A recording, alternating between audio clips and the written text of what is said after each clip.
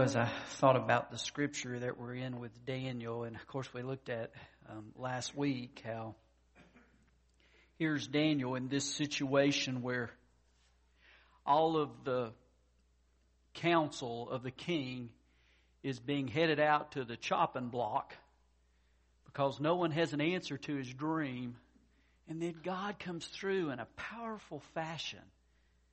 He never even told anyone about the dream. God revealed to Daniel the dream and what it means. And that's what we're going to look at this morning. God came through when nobody else could. And man, what a joy it is when we have those moments where we say, God, unless you show up, there's no hope. And He's there. Well, that being said, let's turn to our text. Daniel chapter 2, 30, it's kind of a lengthy passage, verse 31 to the end of the chapter. I'm going to ask when you find that to stand in God's honor as I read aloud. You looked, O king, and there before you stood a large statue, an enormous, dazzling statue, awesome in appearance. The head of the statue was made of pure gold, its chest and arms of silver, its belly and thighs of bronze, its legs of iron, its feet partly of iron and partly of baked clay. While you were watching, a rock was cut out, but not by human hands. It struck the statue on its feet of iron and clay and smashed them. Then the iron, the clay, the bronze, the silver, and the gold were broken to pieces at the same time and became like chaff on a threshing floor in the summer. The wind swept them away without leaving a trace, but the rock that struck the statue became a huge mountain and filled the whole earth. This was the dream, and now we will interpret it to the king. You, O king, are the King of kings. The God of heaven has given you dominion and power and might and glory. In your hands He's placed mankind and the beasts of the field and the birds of the air. Wherever they live, He has made you ruler over them all. You are that head of gold. After you, another kingdom will rise inferior to yours. Next, a third kingdom, one of bronze, will rule over the whole earth. Finally, there will be a fourth kingdom, strong as iron, for iron breaks and smashes everything, and as iron breaks things to pieces, so it will crush and break all the others. Just as you saw that the feet and toes were partly of baked clay and partly of iron, so this will be a divided kingdom. Yet it will have some of the strength of iron in it, even as you saw iron mixed with clay. As the toes were partly iron and partly clay, so this kingdom will be partly strong, partly brittle. And just as you saw the iron mixed with baked clay, so the people will be a mixture and will not remain united any more than iron mixes with clay. In the time of those kings, the God of heaven will set up a kingdom that will never be destroyed, nor will it be left to another people. It will crush all those kingdoms and bring them to an end, but it will itself endure forever. This is the meaning of the vision of the rock cut out of a mountain, but not by human hands, a rock that broke the iron, the bronze, the clay, the silver, and the gold to pieces. The great God has shown the king what will take place in the future. The dream is true, the interpretation is trustworthy. Then King Nebuchadnezzar fell prostrate before Daniel and paid him honor and ordered that an offering and incense be presented to him. The king said to Daniel, surely your God is the God of gods and the Lord of kings and a revealer of mysteries, for you were able to reveal this mystery. Then the king placed Daniel in a high position and lavished many gifts on him. He made him ruler over the entire province of Babylon and placed him in charge of all its wise men. Moreover, at Daniel's request, the king appointed Shadrach, Meshach, and Abednego administrators over the province of Babylon, while Daniel himself remained at the royal court. Let's pray. Father, thank you for your word. Thank you for reminding us you are in charge. And as we look at this section of prophecy, Lord, much of it fulfilled, but not all. May we remember you. And I just pray, Father, that you lead our time, which remains, and that you might receive the glory that you deserve, Father. as we seek you. In Christ's name we pray. Amen. This is a prominent section of Scripture that speaks to prophecy, that speaks to the future. The title of the message, Seeing the Future. And as we look at this Scripture, we're going to see what you could label almost, well, that's boring history. But the point is, God revealed this to His man at a crucial time, and it ended up being true. Daniel ended up foretelling what was going to happen through history, and thus proving that God speaks the truth. And I'm not going to set dates or make any bold proclamations, but I will say this: as we look at the chaos in our world and the chaos occurring over in the Middle East, it looks to me like the time for Jesus' return must be near. It looks to me like out of all the chaos that's occurring around us and how our culture seems in such disarray and disruption, that our Lord must be near. But with that said, let's look at our section of Scripture here. The first 4 verses here, 31 through 35, which we just read. Daniel shares this dream with the king. And I think it's very interesting here as we look at this section of Scripture. Daniel doesn't say, "Oh, great king, did you dream this?" Instead he said, "Let me tell you what you dreamed." You see, he was in tune with Almighty God. And when Daniel spoke, he spoke with a confidence because God had revealed this to him. It was a confidence that it was from God's mouth, God's words that were shared. And so then he shares about this incredible, dazzling statue. And in verse 31 it says it was awesome in appearance. You think about, like in Washington, D.C., you have the Washington Monument and the Lincoln Memorial. Some of these incredible structures. I thought the Statue of Liberty. And we can go on with these monuments. But here we have a special statue, a special memorial that has significance as we look in the text. And he tells us here, it's interesting here, as he tells the parts of the statue. He speaks about a head, the head of the statue, and it was made of pure gold, so it had a golden head. And then it speaks about the chest and the arms, which were made of silver. Then he goes down and he speaks about the belly and the thighs, which were made of bronze. And then legs made of iron. And then feet that were partly iron and partly baked clay. And then as he moves on, he speaks about a rock that comes and smashes the rest of the statue. And this rock grows in size and becomes a huge mountain that literally fills the whole earth. And so we're talking about power. We're talking about those who are in charge. And yet there comes one who is in charge over all the other rulers. As a matter of fact, as we see the translation of this, as God reveals in the Scriptures that follow what this dream means, we learn that the most precious metals worked their way down in value, from the head all the way down, until you came to the one who was head over all, who started out as a small stone but ended up filling the whole earth with His power and His glory and His rule, as all of this is revealed. And it's no wonder the king ends up at the end of this section of Scripture prostrate upon his knees as he thinks about the greatness of this one who literally is powerful over the rest. And let's start out here. As he reveals, he speaks about Nebuchadnezzar.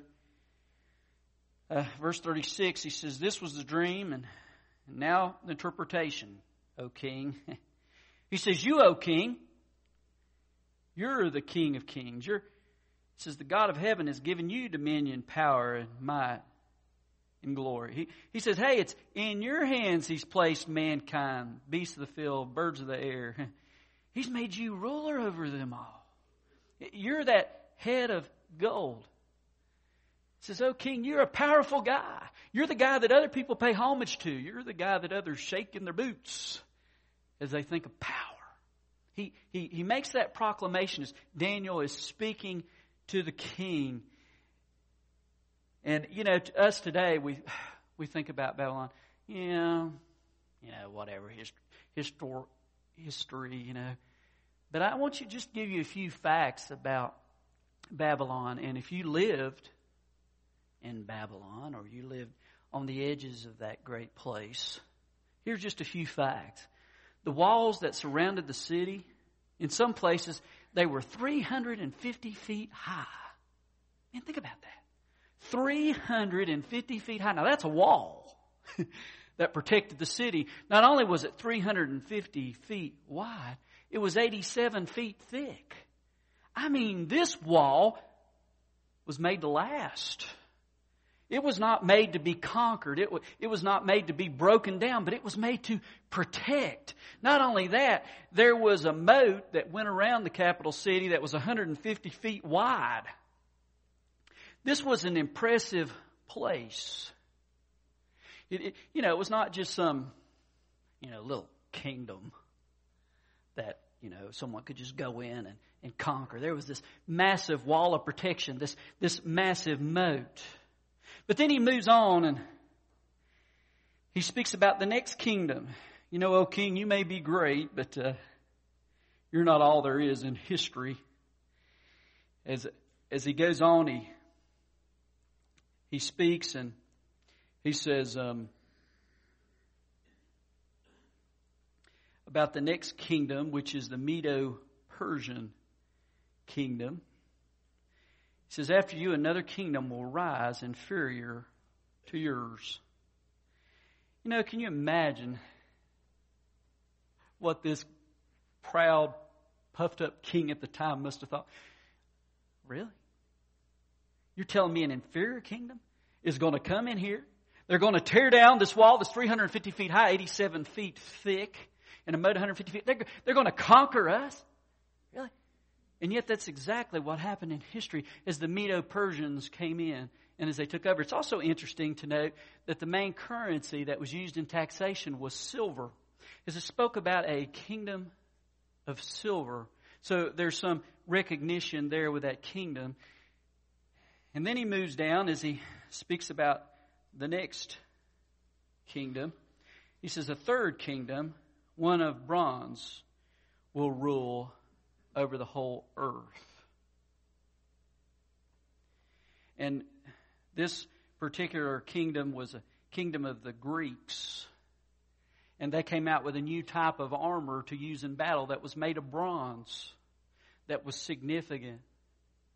And so as he spoke about this empire, the Greek Empire, that would conquer the Medo-Persians, more history, more truth that's shown and that's given to us. And then he moves down to another kingdom.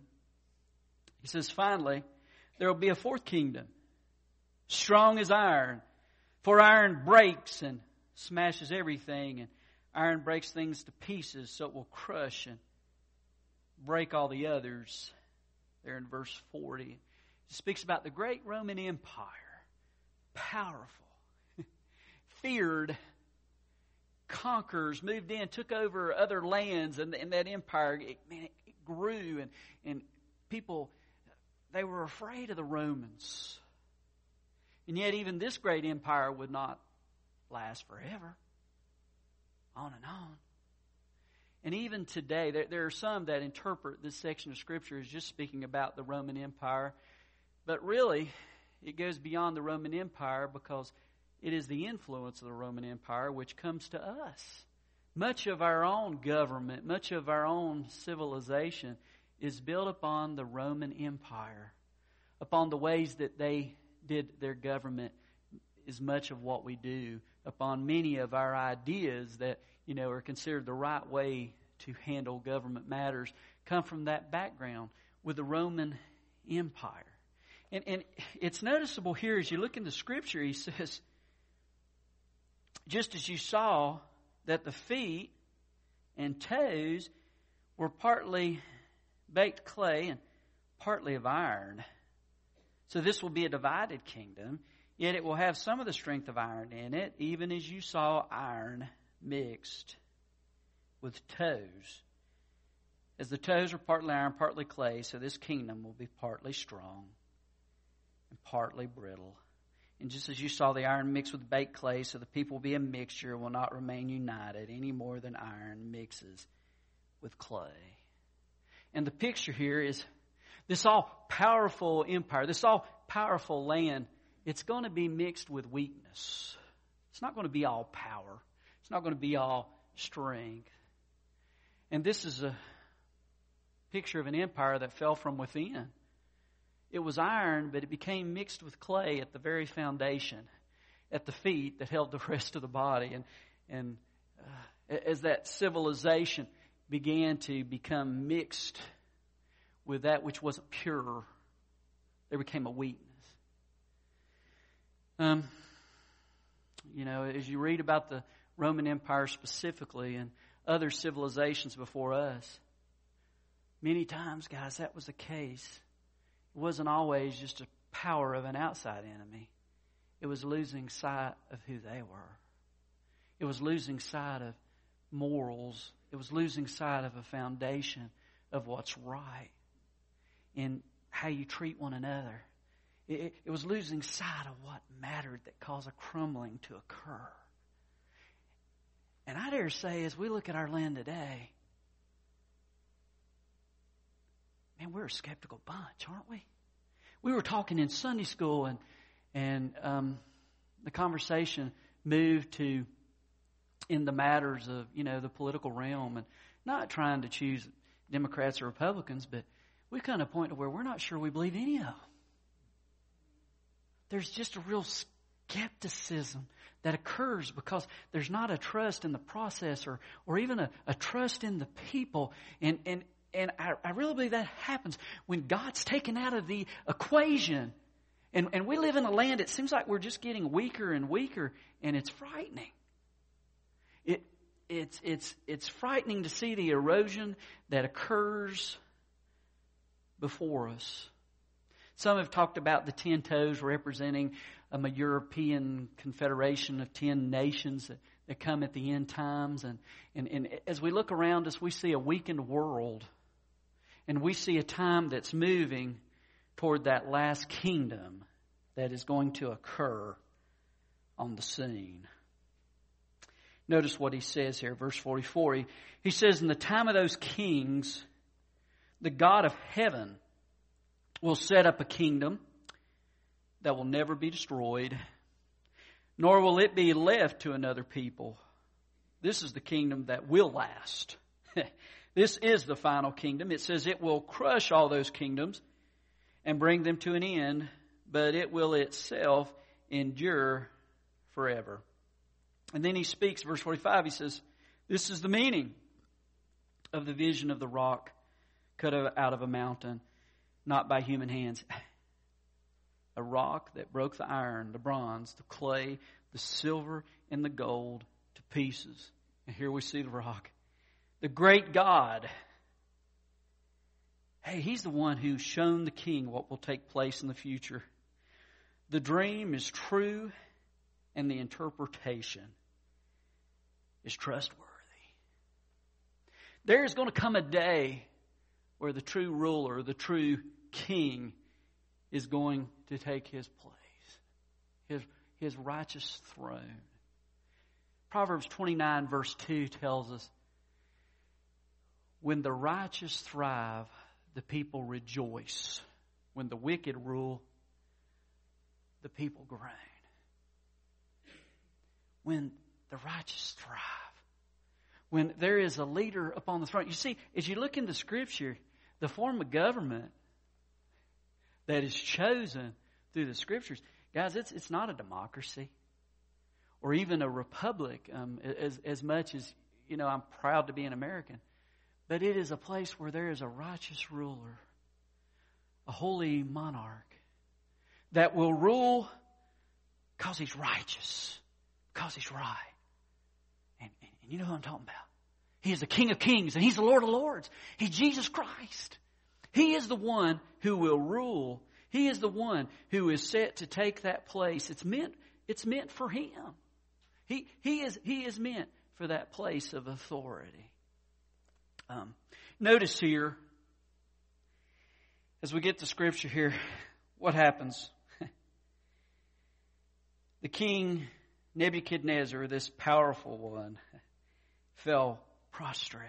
And he fell face first, flat before Daniel. And he paid him honor. Man, what a sight.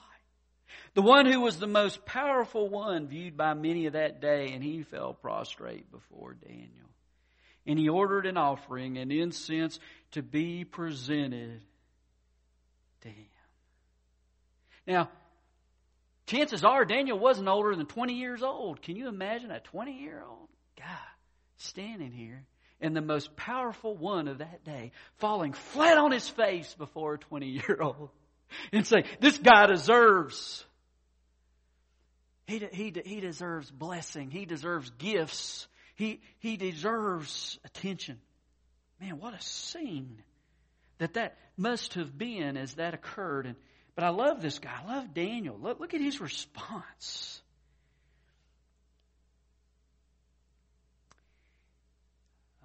It says, the king said to Daniel, surely your God is the God of gods and the Lord of kings and a revealer of mysteries. And you, Daniel, you were able to reveal this mystery.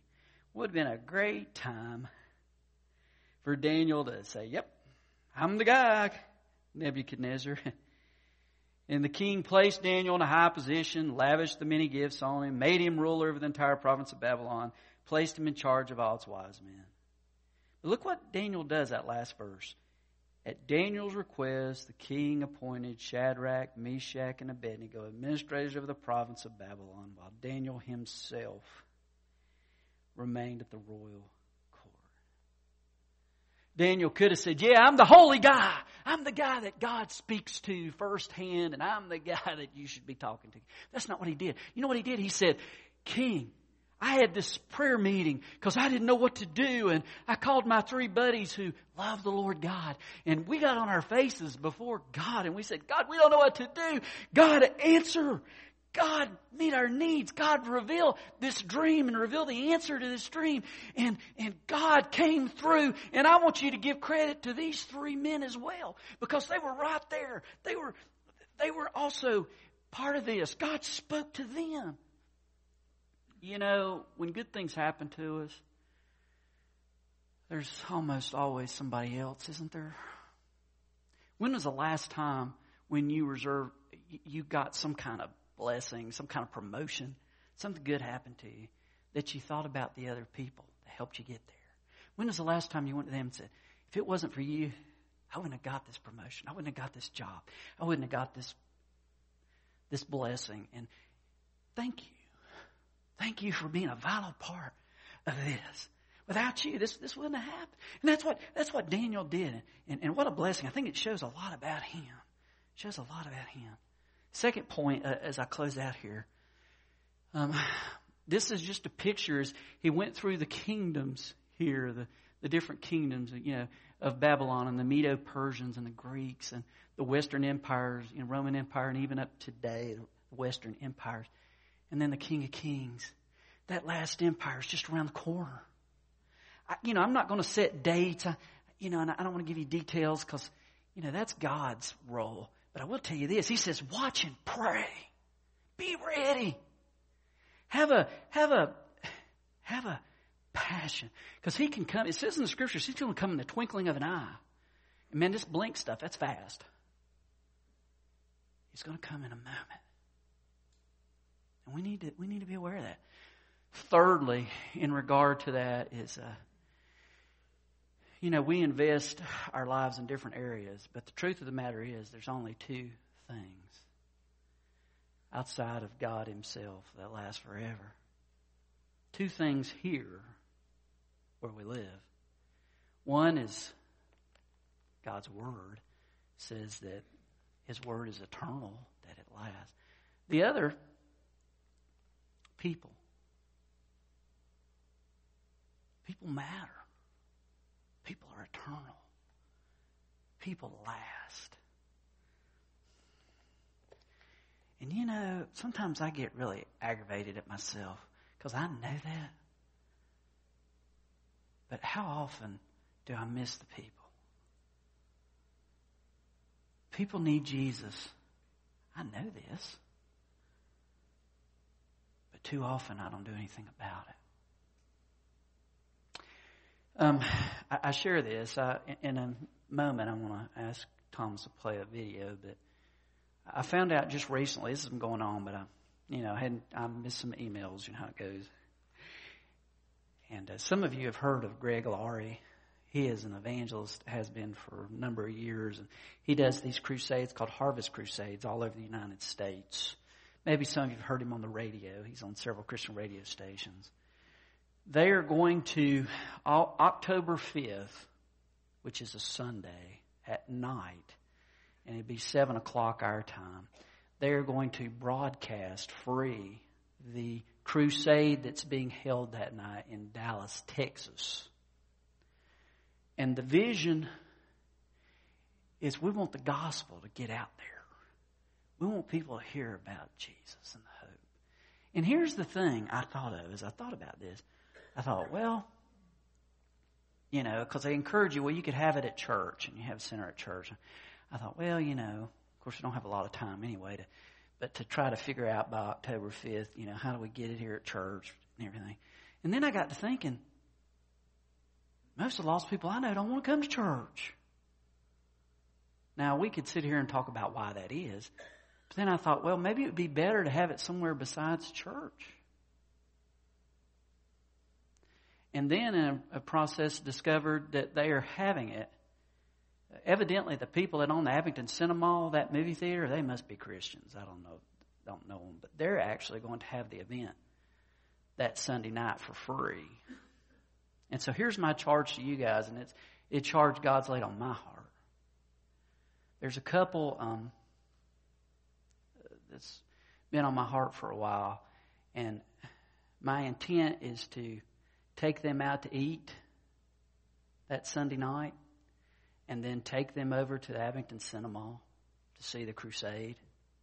And I just challenge each of you guys, you know, I mean, surely there's somebody in your life, a neighbor or a coworker or somebody near you that, you know, you want to hear the gospel. And you've invited them to church and, well, it just hasn't shown up. Why not invest in them? Take them out to eat. And then, you know, take them there and you know, I'm just going to share with them. This is just an opportunity to, you know, to hear about what God wants for you. He wants to bless you. This is just a time to go and to see that. And so anyway, that's my challenge. That's what I'm sharing with you because that's what lasts is people. And the other thing is God's word. And people need to hear God's word. They need to hear the gospel. So it's an opportunity for us to do that. October 5th will be more about that. But here, it's a minute and a half. I'm going to show the video now about that from Greg Laurie.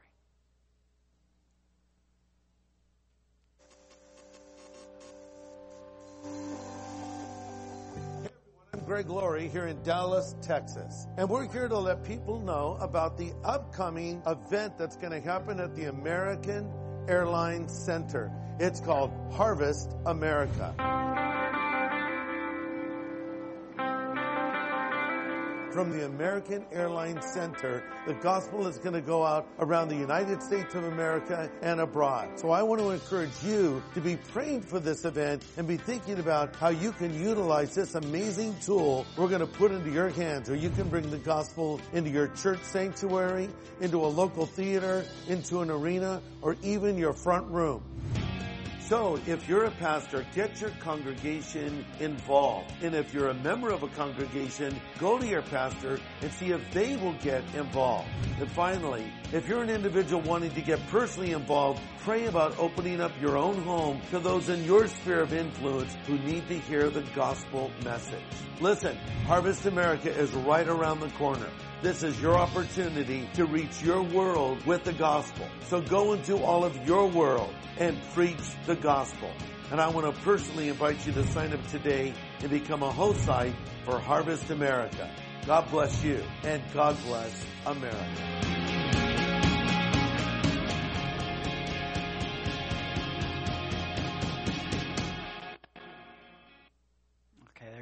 There's the challenge. One last thing here. There's this stone that rises up and becomes a mountain that fills the earth. In other words, we are headed toward God. I don't know if He's going to come back first or if I'm going to see Him first, but I'm not going to miss Him. And neither are you. And so I guess as I come to this point of the service, we'd like to talk about response or invitation, whatever you want to call it. It's a chance just to face that truth. Listen to, this is Daniel 4:35. All the peoples of the earth are regarded as nothing. He does as He pleases with the powers of heaven. And the peoples of the earth, no one can hold back his hand or say to Him, what have you done?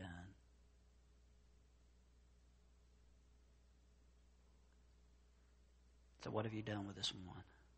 Let's pray. God, we are grateful for this opportunity, Lord, to be reminded that You know the future. You're in complete control, Lord. People need to know You love them. People need to know that You provided forgiveness and hope and a message. And Father, as You revealed to this king, he fell on his face. And when we love You with a passion that's real, people see who You are. They see that You are the one who has the authority. And that's my heart, God. I pray that we as a people, we as a church, family, body, that we'd be a people that walked with You in such a way that people would see Jesus lifted up. You made a promise that if I be lifted up, I will draw all men unto Me. So, Father, may we be in prayer. Who do You want invited to the Harvest Crusade simulcast? Who do You want us to take out to eat? God, who are You working on, Lord?